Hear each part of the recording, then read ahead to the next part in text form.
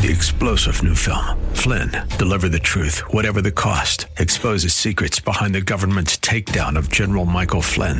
Flynn knew what the intel world had been up to. He ordered the first audit of the use of contractors. This set off alarm bells. He told the truth. He was the most dangerous person for Donald Trump to hire. They had to get rid of Flynn. Flynn, deliver the truth, whatever the cost. Available now. Watch it today. Go to salemnow.com. salemnow.com. Yes, it is, and welcome back. Wednesday, May 4th, 2022. Hope you're having a great Wednesday so far. I want to thank Chris Llewellyn for sitting in as my producer pro tem today. Bill has the day off. He'll be back with us tomorrow. Chris, thanks for doing this. Welcome back. Glad to have you. Anything to report on your... We both were at a great event last night. It was our Larry Elder event, and Larry told a story. Maybe I'll circle back to told a lot of stories, but one of them that kind of resonated with me. He was talking with reporters when he announced his candidacy for governor. He was doing a press conference, and he laid out his visions on fixing California's homelessness problem, economic drain problem, exodus problem, which is part of the economic drain problem, drug problem, education problem. He laid out a vision, and he was saying the first question was, but do you know, or not even but who do you think legitimately won the 2020 election? And he came back with, look, I'm here talking about going forward and the problems in California, and he went through the litany again, and he went through stats and some of his ideas. Second question, yes, we hear you, but where are you on the 2020 election's legitimacy? And this went on for about 3 or 4 times before he gave his answer, which was, as he reported it, pretty clear to me, which was that there were a lot of questions to be asked, but obviously not much to do at this point from his perspective, and that Joe Biden is, like it or not, the president. And we need to roll up our sleeves and fix California. And they weren't having any of it. They just wanted to talk to him about the 2020 election. And the similar experience I had, I'll circle back to the news of the day in a moment on this. A couple months ago, what do we call it? Mainstream media, legacy media, corporate media, whatever you want. You know what I'm talking about. A group came in, national, to interview me and about different races in the state, and they were asking me about the power of Trump's endorsement and the certain, whether, what it looked like for certain candidates getting the endorsement, not getting the endorsement, how it would matter. And I gave my answers. I'm happy to share my thoughts with you on that in a moment, which I will, given what happened in Ohio and J.D. Vance's victory there. But I don't think they liked my answers. I don't think they liked my answers because I was saying that, I think obviously for the primary candidates, it will probably help them in the neighborhood of 4 or 5%. But a lot of the candidates running in the Republican primaries, not only in Arizona, but from what I can tell throughout the country, including in Ohio, including, J.D. Vance's leading opponent was Josh Mandel.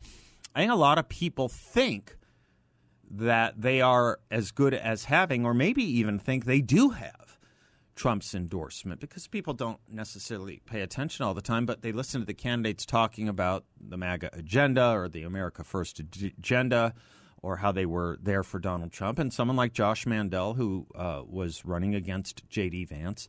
J.D. Vance had the Trump endorsement. Josh Mandel didn't. But Josh Mandel did campaign with a lot of famous Trump supporters, people from the Trump orbit, which I think conveyed a certain imagery that he may have had, to voters that didn't know the specifics, that he may have had a Trump endorsement, but certainly was running on the Trump agenda. Josh Mandel was showing that he was there for Trump early on in 2016 when J.D. Vance wasn't. He was a latecomer and that sort of thing. So I think, a lot of people may assume that they have the Trump endorsement. And I think so long as you run as a committed conservative and Republican, it may not matter all that much. May not. I'd love to know your views on this. I'm willing to be wrong. I will say this. If you look at this year's primary season, Trump's endorsements have benefited have benefited the victor, or the victors have come from getting Donald Trump's endorsements.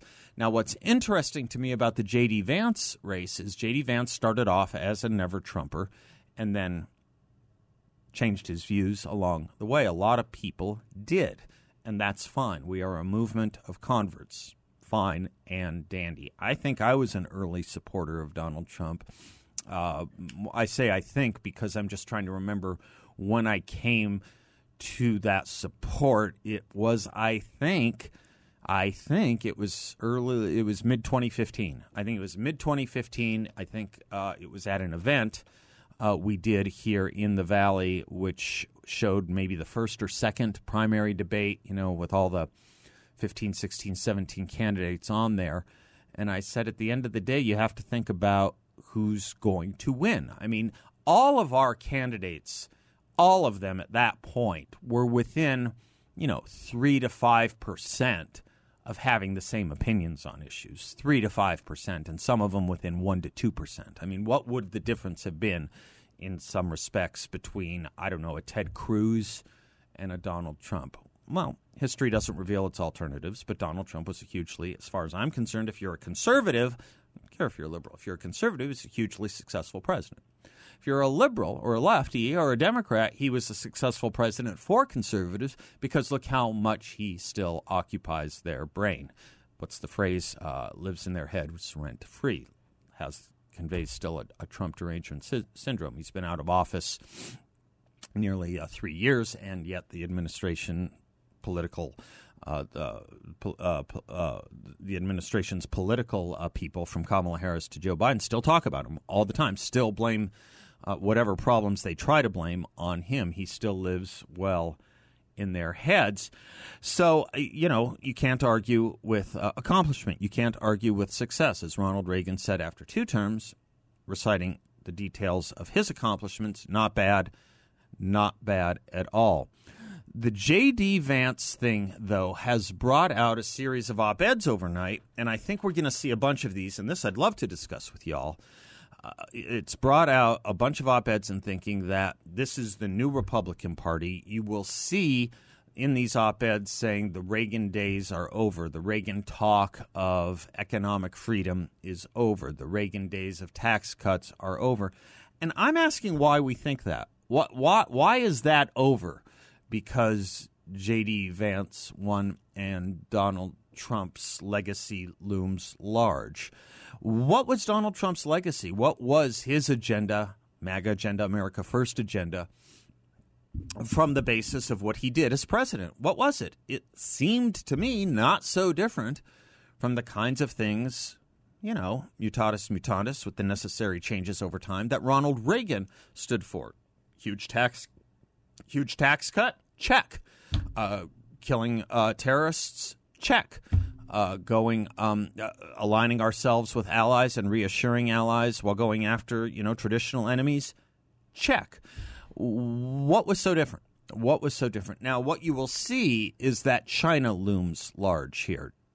China is a big part of the difference between Ronald Reagan in those days and Donald Trump in his term and since. But it's also fair to say that in those days the evil empire was the Soviet Union. It's fair to say that that's what Ronald Reagan took on. The Soviet Union, no more. Who knows? Again, history doesn't reveal its alternatives. Who knows where Reagan would stand on communist China today? My guess is he'd apply everything he said about the Soviet Union to communist China. One of the things about China is we know a lot more now about the way it operates, both internally and domestically, as well as expansionist and internationally. We know a lot more now than we knew then, a lot more.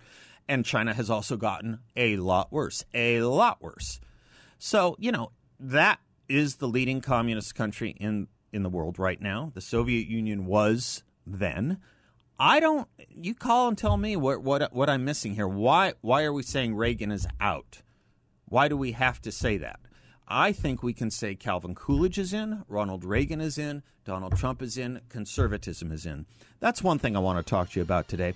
For those of you that are waiting for my monologue, I will give it to you at the top of the third hour. As you know, we rotate it around a little bit these days just to expose different parts of the listening audience to it live. So, monologue, it's going to be, I'll let you know, it's going to be on Joe Biden and his charges of extremism against the Republican Party and the MAGA movement, especially with regard to the leaked Dobbs decision as written by Sam Alito. I'm Seth Leibson, 602-508-0960. We'll say something about the Dobbs decision today, too, when we come back. Welcome back to the Seth Leibson Show, 602-508-0960 if you'd like to join or add to the conversation. The continued fallout from the release of the draft opinion of Samuel Alito's on the Dobbs decision. We're going to talk about it from a constitutional perspective with Brett Johnson a little bit later in the hour. We check in with Brett on constitutional issues once a week. If you have a question you want me to ask him, feel free to email me or give us a call, and we'll jot it down for him. I'll give you my best shot at it as well. The thing I've been thinking about, I'd love your opinions on this as well. I have been worried. I have been worried a little bit, for those of you who have been listening at least the last several months. I have been worried a little bit that as much as we are looking to gain the majority in the House of Representatives this November, I also have very high hopes for the Senate. I thought everything was looking pretty good so long as we don't blow it, so long as we don't take anything for granted, so long as we work as hard as we have to work, and probably even a little harder than the Democrats. I thought we could do it. We would sweep November. I still think that. I was worried, however, that an announcement on overturning Roe v. Wade, if Roe v. Wade was going to be overturned, could potentially threaten that if we don't handle it right. What I'm thinking today, again, would love your answer on this or your thoughts on this. What I'm thinking today is the left may not have handled this right. The Democrats may not have handled this right. First off, by releasing it as they did this week in May, they may have done it a little too early. They may have done it, obviously, because they needed to gin up the base. They needed to change the narrative. They needed to give the Democrats something to run on when they had literally nothing, from the economy to international relations to, obviously, domestic issues as well. But, you know, between May and November is a long time. It's a long time. A week can be a long time in politics. Think about several months. That I think may have been a miscalculation on their part, and so too may be the collision of their talking points. That's the phrase I want to seize on for a moment. The collision of their talking points. I was reviewing with you yesterday a fundraising email I received from the California governor, Gavin Newsom, about how he's raising money now. And obviously, I'm just on the fundraising list for a lot of the Democrats, and I'm happy to be so. I get a good insight on what they're up to. But he was soliciting funds to help his campaign to what? What was his campaign fundraising email about yesterday? About making sure California solidifies its abortion policies and that abortion stays legal in California. New York governor doing the same thing. Governor Hochul, she's gave a speech yesterday at a rally. Why can't I say it? Rally. And she said, my message to those who will deny this fundamental basic right, you don't want to mess with us. You don't want to mess with the state of New York, and I assure you that this fight you will not win. I don't know what the fight is in New York, but what they are telling us, these two big state governors, what they are telling us is a collision of the talking point, because the talking point out of the left from Washington, D.C., out of the Democratic Party from Washington, D.C., is that abortion will now be illegal in this country. And what you are seeing, at least from the two biggest states, is that they, even if this ruling holds, even if Sam Alito's opinion holds, even if Roe versus Wade and Planned Parenthood v. Casey is stricken down, if they are no longer good law, the states are totally free to do this. Totally free to do this. Now, one of the interesting things about California and New York is that in all the litigation that is taking place on abortion rights since 1973, is those states weren't the main plaintiffs. Those states did not try to pass more strict abortion policies since Roe versus Wade. There is nothing indicative of New York or California that is going to make abortion there more rare, much less illegal. Nothing. Unless, of course, pro-lifers run in New York and California and win the legislature and pass legislation to make abortion much more regimented in those states, much less liberalized in those states, and have a governor that can sign on to it. I suppose they can also work through the amendment process. I don't know if New York has a proposition process. I don't know New York's politics well enough. California certainly does. Some of the most famous, obviously, ballot propositions, voter-approved propositions, come out of California. Second most might be Arizona. Second most important, anyway, might be Arizona. In any event, my point is, who is Kathy Hochul threatening, and who is Gavin Newsom threatening? All they are saying is that we will continue to keep abortion legal here, regardless of the Dobbs decision. And guess what? The Dobbs decision, as written by Sam Alito, allows them to do that. It's not what you're hearing from the networks. It's not what you're hearing from the talking heads in Washington, D.C. It's not what you're hearing from Senate Democratic leadership and House Democratic leadership. They're saying abortion will be made illegal. And these people are speaking at fundraising events and at rallies saying, we're going to protect it here. That's what Dobbs allows them to do. So there's a collision of a talking point that I think come November may not work out too well for the Democrats, because people are going to figure out not much will probably change. Not much in a lot of these states. Not much. New York Times analysis yesterday said this decision's effect, based on the best research they can amass, would change the rate of abortion by about 10 to 11%. 10 to 11% across the country, not New York. Across the country. It could go up in New York. Could very well go up in New York if a neighboring or surrounding state does decide to cabin their abortion policies. But again, it would have to be through a debate in the legislature. We'll talk a little bit about that in my monologue as well. I see a few of you folks are calling in to weigh in on this. I welcome that. I'm just going to ask your forbearance and patience, and we'll get to you shortly if you can hold. In the meantime, as we head to break, let me put in a good word for our great sponsors at Balance of Nature, balanceofnature.com. Their fruits and veggies are what I take every single day. I got home really late last night, and I got up really early this morning. I never have a choice on getting up because Dagny. I never have a choice on getting up early because Dagny. And I can tell you why. I trained her early on to wake up back when I was doing the old Bill Bennett show, and we had to be in the studio at 3:30 in the morning. I took Dagny with me as a baby. So she's always had that early morning thing. Went on a big long run this morning.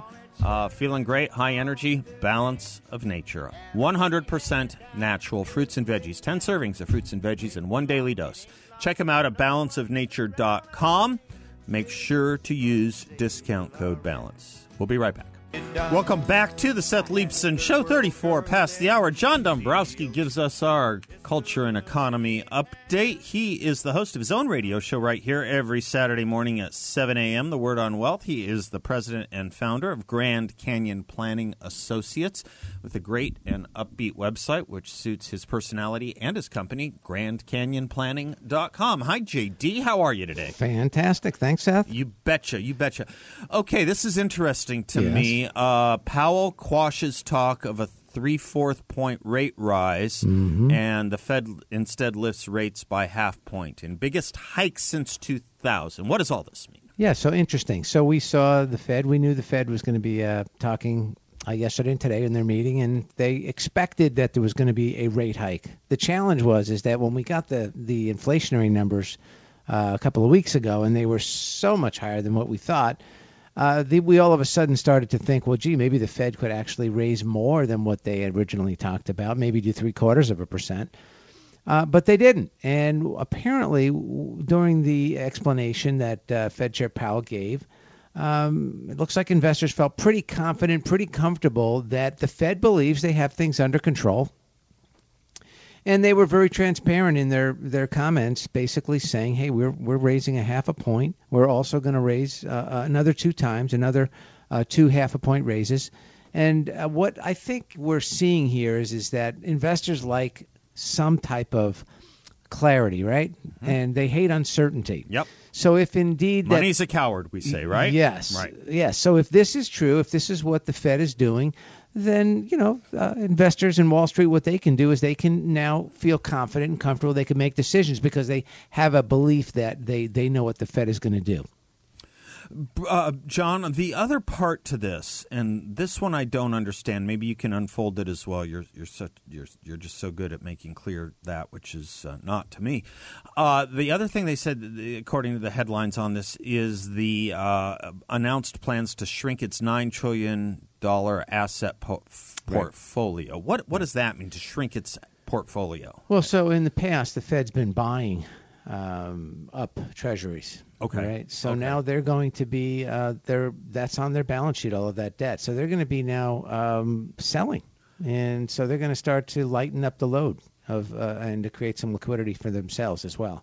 So that's really does that go against the curb on it? Does that have an inflationary tendency to it, or not really? Because it's not generalized. I don't believe it will. But what it will do is it will create a little bit of a flood in the market, right? For those securities, which may affect some people out there. It may just those out there that hold bonds, it could affect their bonds. But I think overall, this is the Fed trying to get to a position to where if they need, again, to start tightening, or if they need to do something more drastic, or if we do indeed get into some type of a recessionary period of time, that they'll have some wiggle room, some other levers that they can pull if need be. They won't be overextended. Thank you for that. Also, John, the other question I wanted to ask you about all of this is what were people who were hoping to curb inflation more wanting? Did they want the 50% or did they want the 3/4? What were the inflation hawks looking for?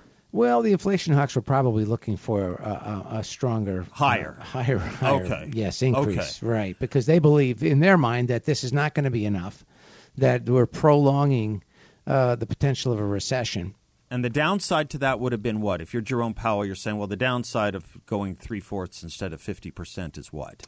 Well, it does shock the system a bit, and I think what they want to do is they want to do this in a measured way, in a way that doesn't create too many shocks to the system. And it would be the same in any way, no matter if they went when they were lowering rates and bringing rates down so quickly.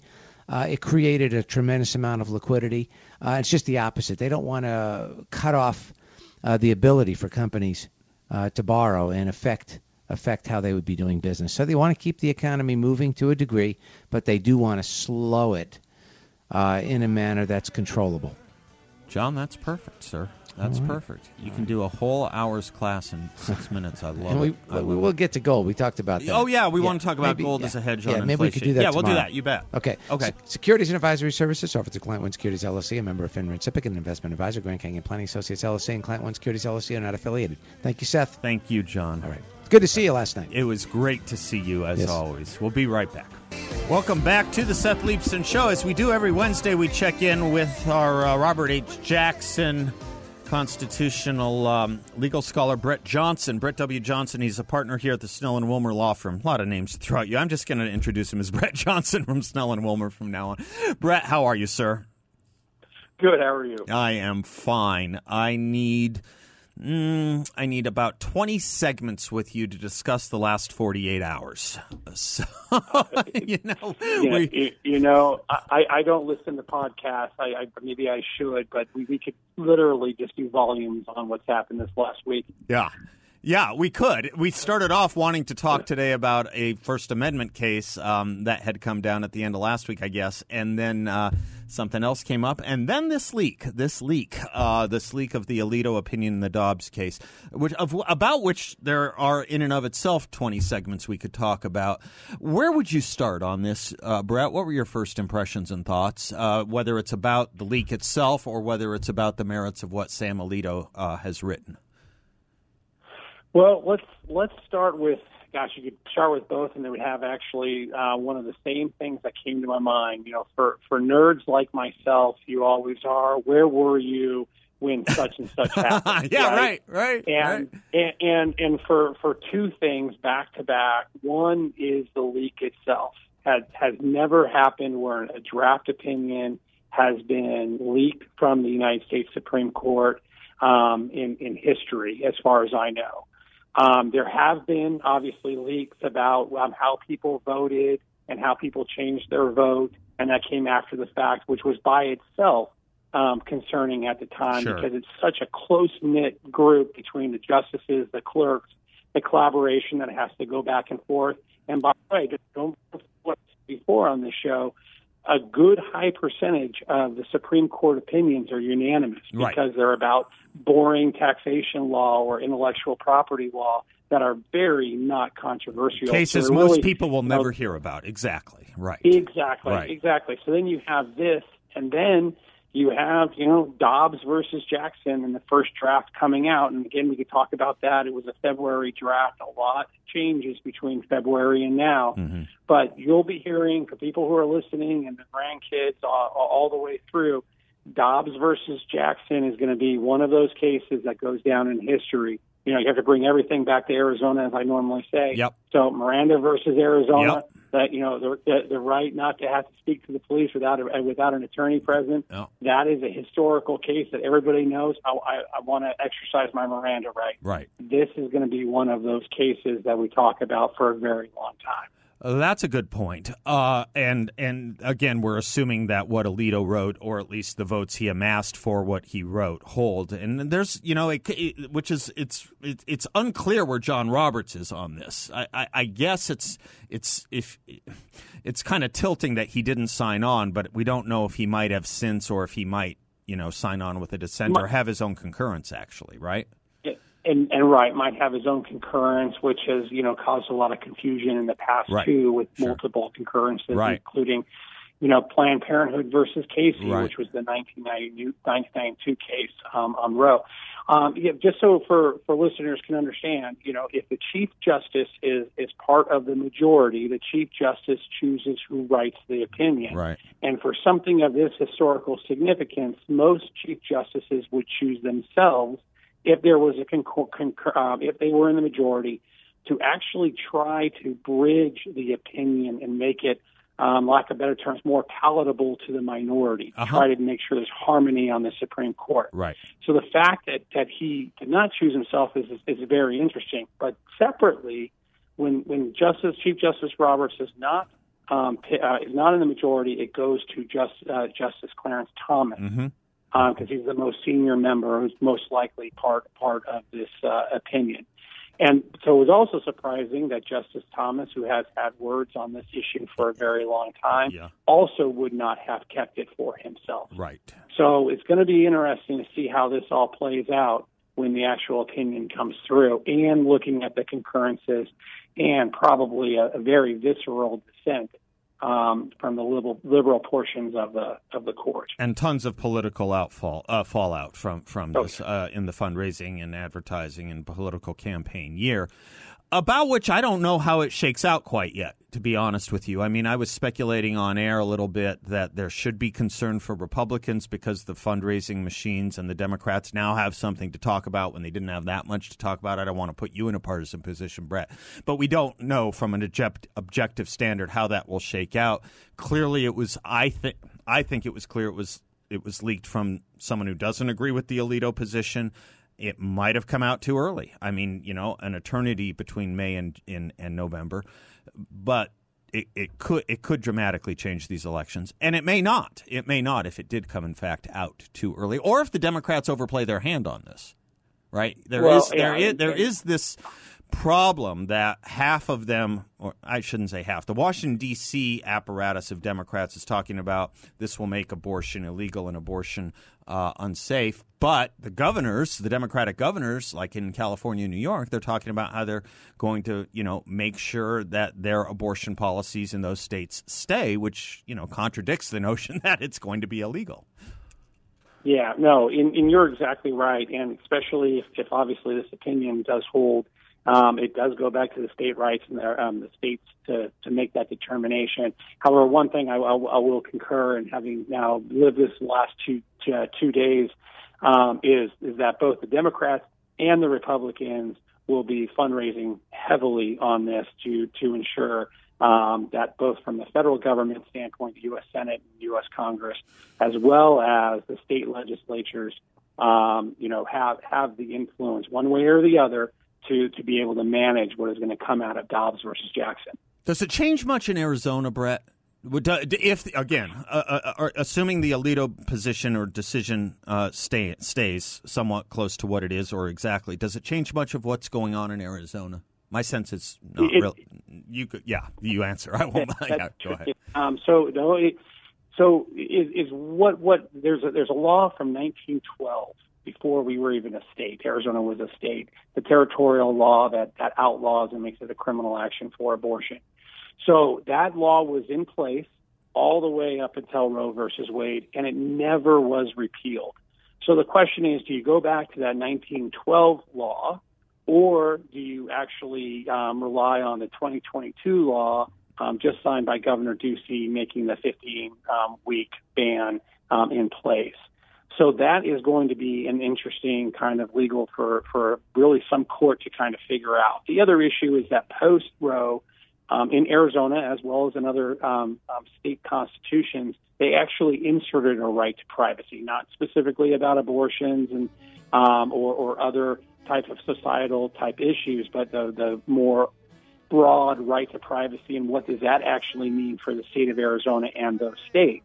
Because what Justice Alito, at least in this draft, if it's 100% correct, was stating was that there is not a right to privacy in the United States Constitution. Yeah, right. Well, there might be one within the state constitutions, and that is, I think, going to be one of those focal points when you're talking about Governor Newsom and Governor Ducey. Yeah, those are the kind of issues that they're going to have to deal with. That's a fair point, and nothing stops the state constitution from having a privacy right under this whole. Brett Johnson, you are the best, sir. Clear thinking. I appreciate you so much from the Stellan Wilmer Law Firm, swlaw.com. I'm Seth Leibson. Brett, thank you so much, as always. Thank you. God bless and Godspeed. Till next week. Be right back.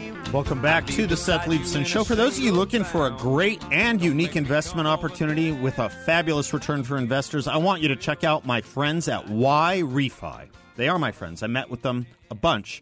Checked under the hood on this a lot, as I always want to when trying to understand an investment offer that I am endorsing. I have no problem, no hesitation in endorsing this one. It's really great. I'm talking about a fixed, no-load interest rate up to 10.25% return for investors, all in a secure and collateralized portfolio. YRefy helps people who are doing their best to dig out of debt the right way, doing the right thing to pay off their debts, and doing so with dignity, even getting their FICO scores fixed along the way. YRefy is a due diligence approved firm run by really great people who are doing very well by helping others, and you can too. Never endorse an investment unless I truly believed in it. So what more can I tell you except to go check them out at investyrefy.com. That's invest, the letter Y, then REFY.com, investyrefy.com, or give them a call at 855-316-3087 and tell them Seth sent you. One of the things that's interesting to me about the fallout from the Alito leak, something we mentioned and touched on only briefly yesterday. As I said with Brett, you can do hours on every aspect of what happened with the leak, and the opinion, the underlying merits of the opinion under it. One of the interesting things I was bringing up is even when Roe came out, lot of short memories on this. Even when Roe came out, the liberal legal scholars in this country were questioning the justiciability and rationale of it. Ruth Bader Ginsburg, as I say it, when she was nominated to the Supreme Court, had to revouch for her bona fides on being in favor of supporting Roe versus Wade because she had made some comments about how infirm it was and how unwisely it was written. Geek out on you a little bit. Perhaps one of the most respected law professors in the land at that time, liberal, John Hart Eli, wrote a big long law review article on it, saying Roe versus Wade is not constitutional law and does not pretend to be. One I didn't know, the Wall Street Journal printed, Archibald Cox. Anyone remember Archibald Cox? He was John Kennedy's Solicitor General and the special prosecutor against Nixon in Watergate. And he opened up a statement saying in 1973, the opinion fails even to consider what I was supposed to be the most important compelling interest of the state in prohibiting abortion, the interest in maintaining respect for the paramount sanctity of human life, which has always been at the center of Western civilization. Boy, that's what liberalism was back in the 70s. What I wouldn't do for it now. You can call it conservatism. I'm Seth Leibson. We'll be right back. 3-star General Michael J. Flynn, head of the Pentagon Intelligence Agency, knew all the government's dirty secrets. He was one of the most respected generals in the military. Flynn knew what the intel world had been up to. He understood its funding. He ordered the first audit of the use of contractors. This set off alarm bells. The explosive new documentary, Flynn, Deliver the Truth, Whatever the Cost, uncovers the facts behind this scandal. Flynn told the truth. He was the most dangerous person for Donald Trump to hire. I find out the worst enemy that I'm going to face in my life is right here in America. They took my assessment and they wanted me to change it. And I was like, I'm not changing it. They had to get rid of Flynn. With in-depth interviews, archival footage, and never-before-seen personal records of the man behind the headlines. I just felt like I was drowning. Flynn, Deliver the Truth, Whatever the Cost. Available now. Watch it today. Go to salemnow.com. salemnow.com.